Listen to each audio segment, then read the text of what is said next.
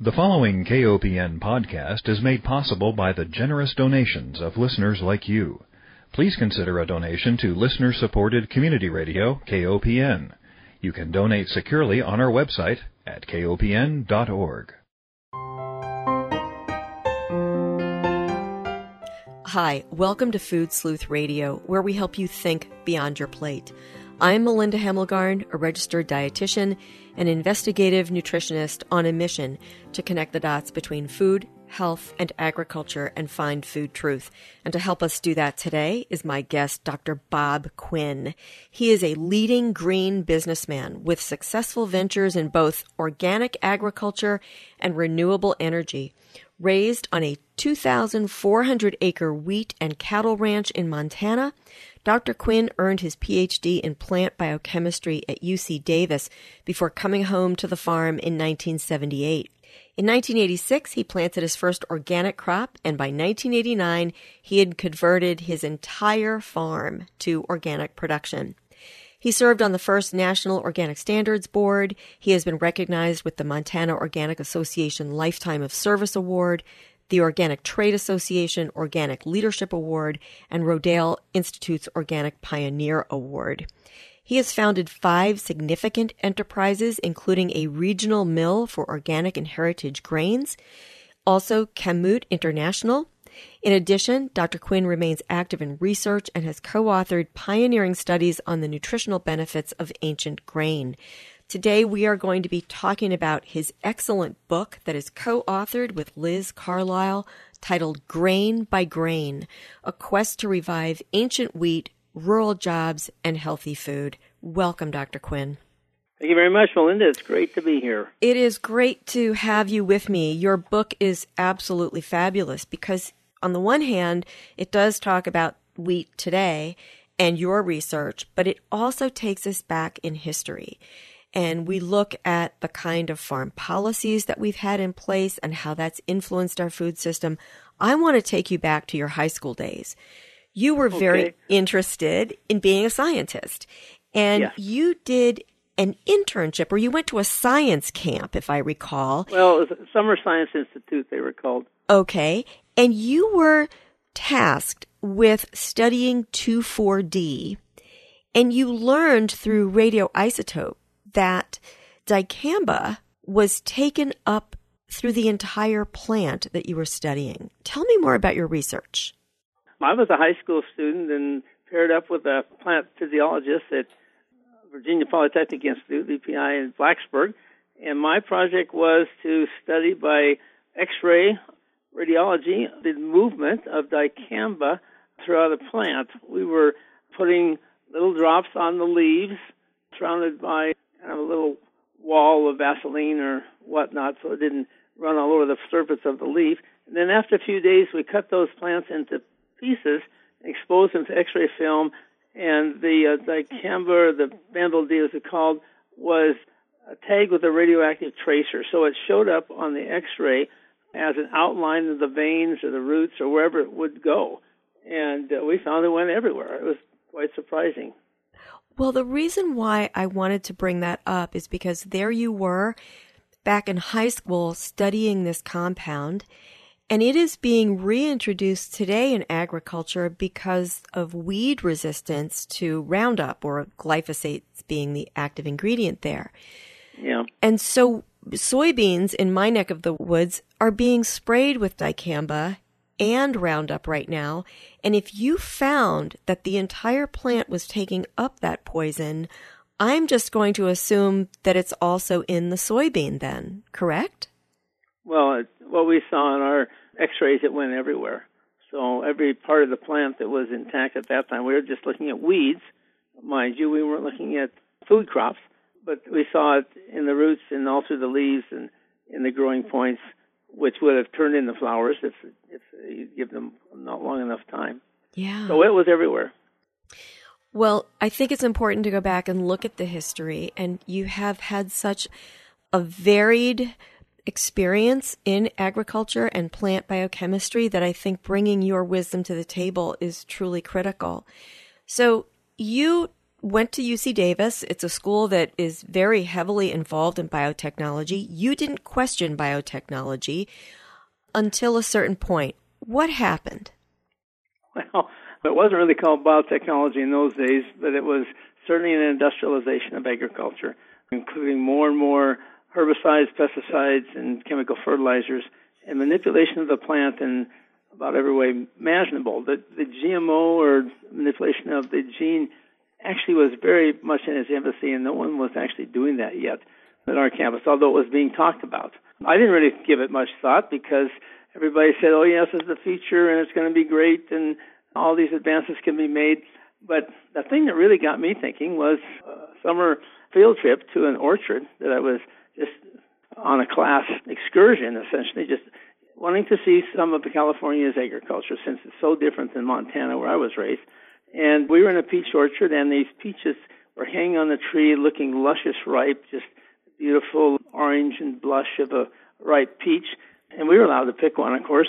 And when I picked one, it was hard as a rock, and it had no aroma, no taste. It tasted terrible. It tasted green, and it was green, but it looked ripe. And they had been able to discover that if they sprayed the peaches with a certain combination of petrochemicals, which I suppose is a trade secret, but anyway, that's what it was, it would cause the peaches to turn the blush of a ripe peach while it was still green. And therefore, the peaches could be picked green, shipped across the country in large crates, rather than individually double-wrapped in small boxes the way we used to get them when I was a kid in Montana. And when they get to the store, they look beautiful, but they have no flavor, and they never ripen properly. A lot of them that I bought that way get brown from the seed out, and they're never flavorful like close to tree-ripened fruit used to be that I had remembered from my youth. And I was astounded by this. I thought, wow, this is a deception. This is fraud. We're pulling the wool over people's eyes just so that we can get food to them cheaper. Yet the food isn't tasty. It's close to worthless. Yeah. It's so interesting that you watched the agricultural industry evolve, and you also saw a dramatic difference when the farm that you left in Montana when you went off to college, and then when you came back to Montana, you found that the landscape was different. You found that many of the small farms weren't there, the soda shop wasn't there, the movie theater wasn't there.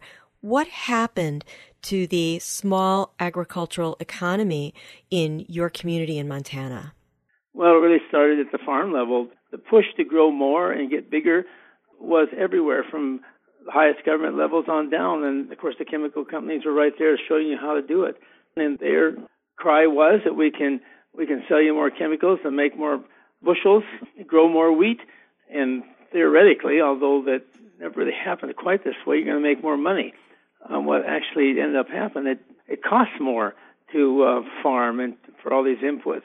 And a lot of times when the prices were depressed because of the big surpluses and because of the great advance in yields, people couldn't pay their bills anymore, and they started going out of business. Most of my neighbors never encouraged any of their kids to come back to the farm. They said, for heaven's sakes, you can go to the city and make a real living. Don't come back here and starve to death, which is quite an irony when people who are raising our food are starving to death, figuratively. And because the farmers were starting to go broke and leave, their support of the small town that I grew up near, Big Sandy, which is 1,000 people when I graduated from high school in '66, and now it's hardly pushing 600. This downward spiral has just continued. That business is closing, which results in more people moving out and less support for the businesses that are left. And you describe early in the book the Committee for Economic Development and how it was basically made up of industrialists, and they really had a mission to basically make farms bigger, employ agricultural chemicals. And you say that the Committee for Economic Development sought to boost this manufacturing industry. And by the 1970s, more than 100 industrial plants were producing approximately 1,000 agricultural chemicals, which would then be combined into more than 50,000 registered pesticides. Yeah, and much more than that. With their idea was that with the bigger farms and the more mechanization, you're going to free up a lot of cheap labor that would move to the city, and and be able to be employed in further industrialization of the economy. So what made you stay in your farming community and try to make a go of it as a farmer? Oh, well, I loved it. I loved what I was doing. I loved farming. I loved growing plants. And I wasn't so a great cattleman, but that was part of what we were doing too, so that was fine. I enjoyed that, but I really enjoyed the plants more and experimenting all the time. My whole farm became my laboratory. And then when I bumped into the idea of converting to organic, that just increased the experimentation tenfold more, and it became really a lot of fun. Yeah. And it was a great challenge to me. What was it that led you to organic agriculture at a time when there's so much pressure to go with the crowd, and the crowd was following this modern agricultural path, using the chemicals? You must have stood out like a sore thumb. Well, my neighbors thought I'd been in California too long, I'll tell you that. But the reason I got into it is because we started selling high-protein wheat directly off our farm to whole grain bakers in California in the early 80s. And our biggest customer, after just 1 year in business, asked us to find some organic wheat for him at the same kind of quality we were sending him off our farm. And I really didn't even believe in organic. I had been taught that plants couldn't tell the difference between a molecule of nitrogen from a manure pile and one from a bag of ammonium sulfate or any other chemical fertilizer. But because my customer was asking for it, I went looking for it. And I found some organic farmers in Montana, and I was very intrigued with the stories they told about growing their own fertilizer and how the tilth of their fields were changing since they converted to organic. They could feel the difference under their feet as they walked across the field. And I was really intrigued by that, and that led me to do some experimentation on my own farm. And after 2 years of great success and just 2 experiments I did, I decided to go cold turkey with the whole rest of the farm, and that was the last time I used any chemicals over 31 years ago. Wow. Well, you are a wheat farmer, and you have in particular looked at what's happened to wheat over the course of history. And you say that the wheat that we're growing now is not the same as the ancient kinds of wheat grains that were grown, and that because of the changes that the grain has experienced through, I guess, breeding, one would say, that's why we're seeing so much difficulty within the population from a health perspective, where people say, we don't want to eat wheat, it upsets my stomach. What do you think is going on? Well, a lot of people blame gluten, Melinda, and I don't think it's as simple as just saying it's all in the gluten, and if we're wheat-free, gluten-free, we're going to be fine. Wheat has a lot of nutrition that we really need, and after all, it built the civilizations of antiquity, from the Babylonians to the Greeks to the Ephesians to the Romans and Egyptians. All those great civilizations were built on a diet of wheat, and yet today, 20% of the people in this country can no longer eat it without some sort of problem, mostly digestive problems developing. And I spent a lot of time researching that because as a wheat farmer, I took great exception to that and was frustrated and insulted and didn't know really how to fight back. But the more I studied it, I found that actually there's about 4 different things going on that's contributing to this problem. The first is how the wheat's grown. With the industrial method of cultivation of most of our wheat using chemicals from the beginning to the end, we've changed some of the properties of how it's grown. It's certainly been bred to produce more bushels, to respond to higher amounts of chemical fertilizer. It's been bred to be shorter, to be more disease resistant and insect resistant. And everybody might say, well, that's just a wonderful thing. You know, we have more wheat now per acre. And that's probably true. But what we don't have is more nutrition per acre. We have less nutrition. So even though we're filling our stomachs, we're not nourishing our bodies. And that's part of the problem. And another part is the breeding that went on to make the bakers happy. They wanted wheat that could make more loaves of bread for less wheat. And they did change the gluten to accomplish that so it would hold more air, so they could sell more air in a loaf of bread and have less wheat in it. Wow. The other thing they did was use fast-rising yeast, which works so fast it just makes carbon dioxide out of fermentation of the sugar they add to the dough, doesn't pre-digest any of the gluten or starch or anything else in the wheat, like long fermentations of sourdough, for example, does. And therefore, people's systems that are sensitive to gluten have the full job of digesting the whole thing. Whereas if you have a long fermentation, for example, of 48 hours, you will destroy 96% of all the gluten in that dough. And people who have problems with gluten sensitivities will mostly, by and large, be able to eat sourdough breads with long fermentations without any difficulty at all. And the other thing that we've done is, and this happened over 100 years ago, we started turning to white flour. And with that, we're throwing away 1/3 of the nutrition that's in the wheat kernel, the germ and the bran, which helps us in the digestion and the flow through the intestine. And so all of those things add up to, I think, the problem that we're facing today. So it's much bigger than just one simple item. It's an orchestration of many different aspects that have come together to create a big problem. Yeah, absolutely. Dr. Quinn, let me take one moment to remind our listeners that if you're just joining us, you're tuned into Food Sleuth Radio, and my guest is Dr. Bob Quinn. He is the co-author of an excellent book titled Grain by Grain, A Quest to Revive Ancient Wheat, Rural Jobs, and Healthy Food. The co-author is Liz Carlisle. And it's a page-turner, Dr. Quinn. It talks about the history of agriculture, the history of what's happened to rural farming communities as a result of truly foolish policies. I guess we thought they were good at the time, but they have failed rural communities.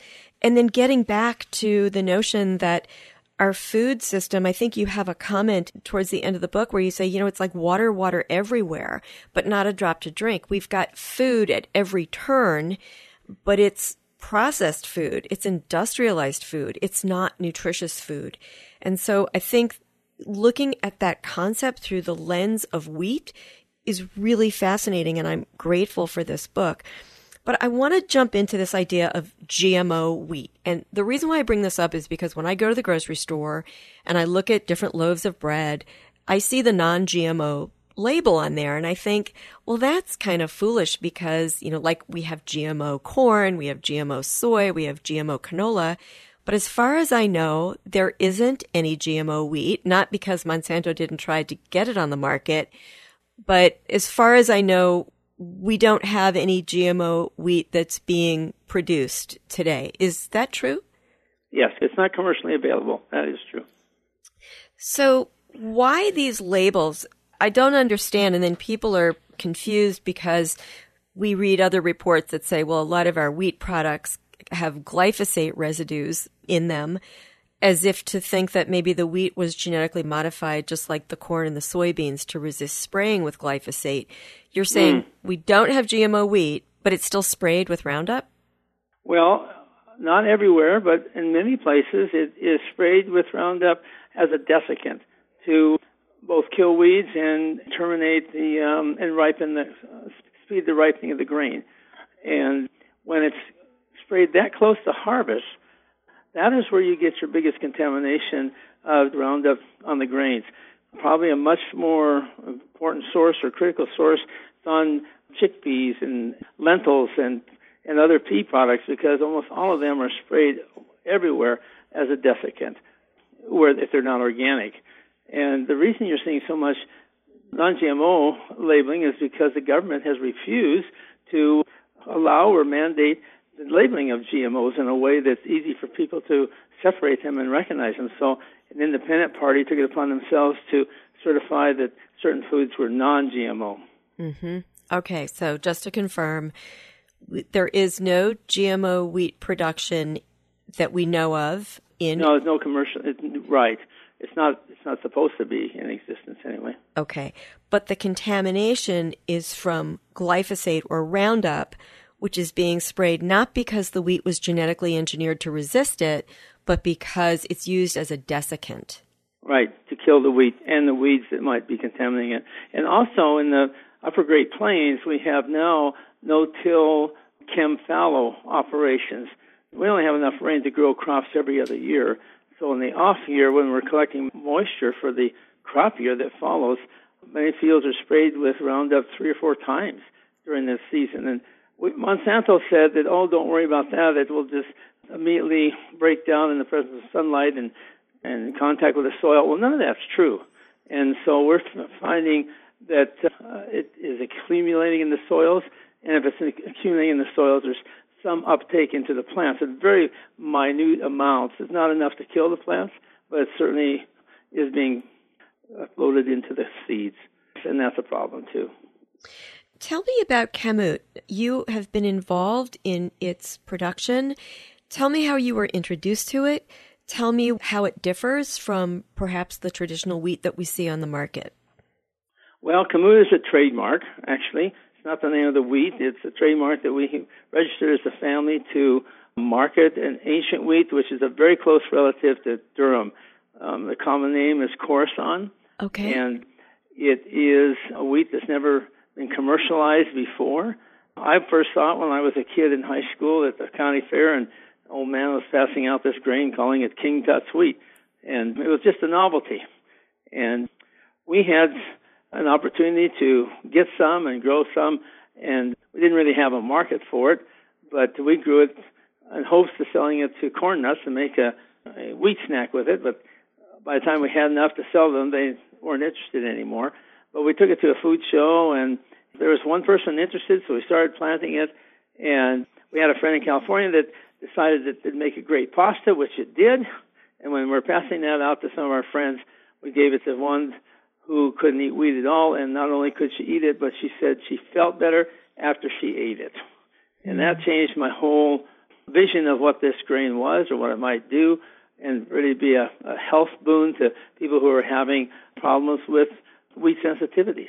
And we started research because of that and published 31 peer-reviewed journal articles since then comparing this ancient wheat to modern wheat, and I found an astounding amount of information. Where can consumers find this product in the market? Well, you can find it at any health food store. Bob's Red Mill is probably the biggest carrier of it in flour and grain. It's found in Eden Foods in the form of pasta. It's made by Nature's Path and their heritage cereals. And several small bakers, even local ones, are sometimes making Kamut bread even for their local clientele.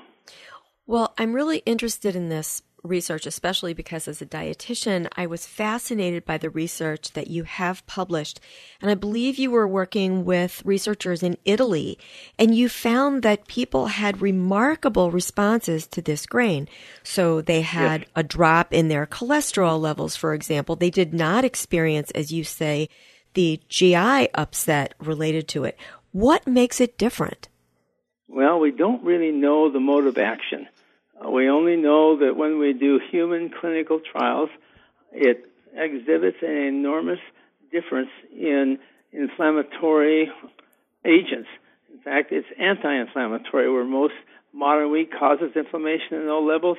This is 30 to 45% different in being anti-inflammatory as far as markers for inflammation go in the blood. And that's where people can actually feel the difference if they've got such maladies as irritable bowel syndrome, for example, where they can actually feel the difference when they're eating. Those with heart disease that we publish studies on, or diabetes, really can't feel it, but blood tests show it. And they show the decrease in blood sugar and insulin resistance, increase in all cases of magnesium, zinc, and calcium in the blood. And, of course, you've already mentioned cholesterol was significantly reduced, even in heart patients that were on statins. But researchers didn't think they'd see any further reduction in cholesterol because all these people who already had a heart attack were on statins and many other drugs to prevent a recurrence of a heart attack. And yet there was a significant drop in cholesterol compared to a diet of modern wheat with the diet of ancient wheat. So it's quite remarkable. It's really opened up, for me, the understanding of how important nutrition is as opposed to just calories or pounds of food that we might consume. Mm-hmm.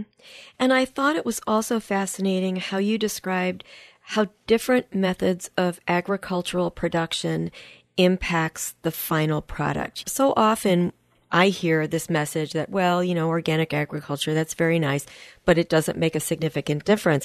But you're finding that what happens in the soil actually does have an impact on the nutritional quality of the grain.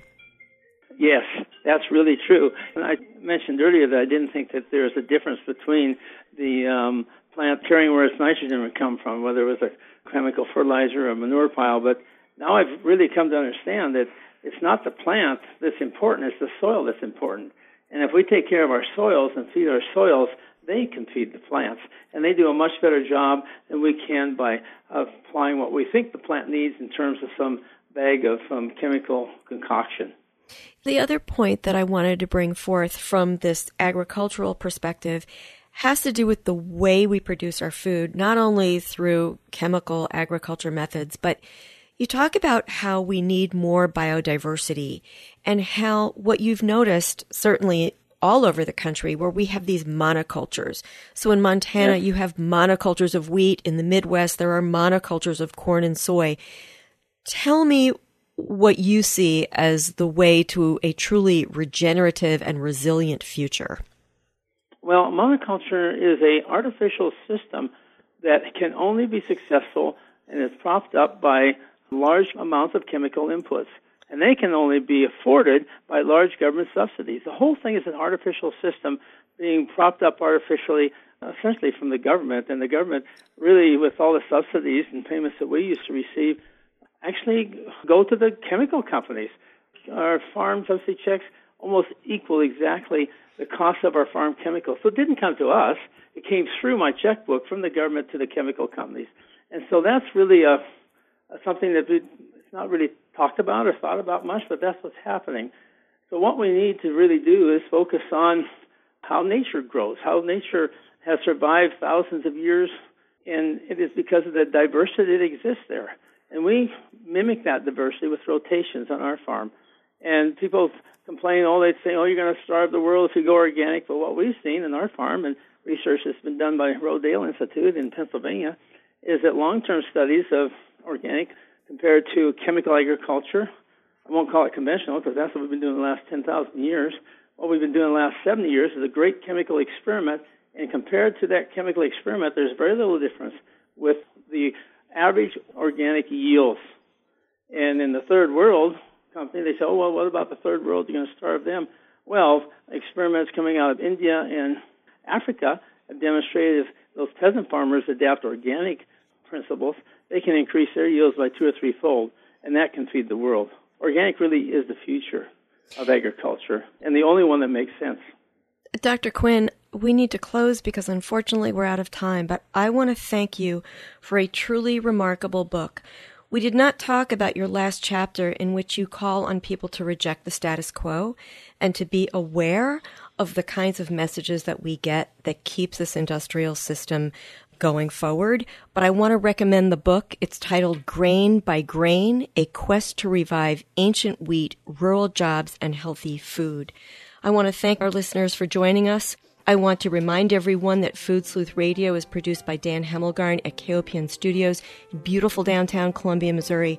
And most of all, I want to thank my guest, Dr. Bob Quinn, for standing up and speaking out and telling the truth about what's been going on in grain agriculture. Thank you. Thank you.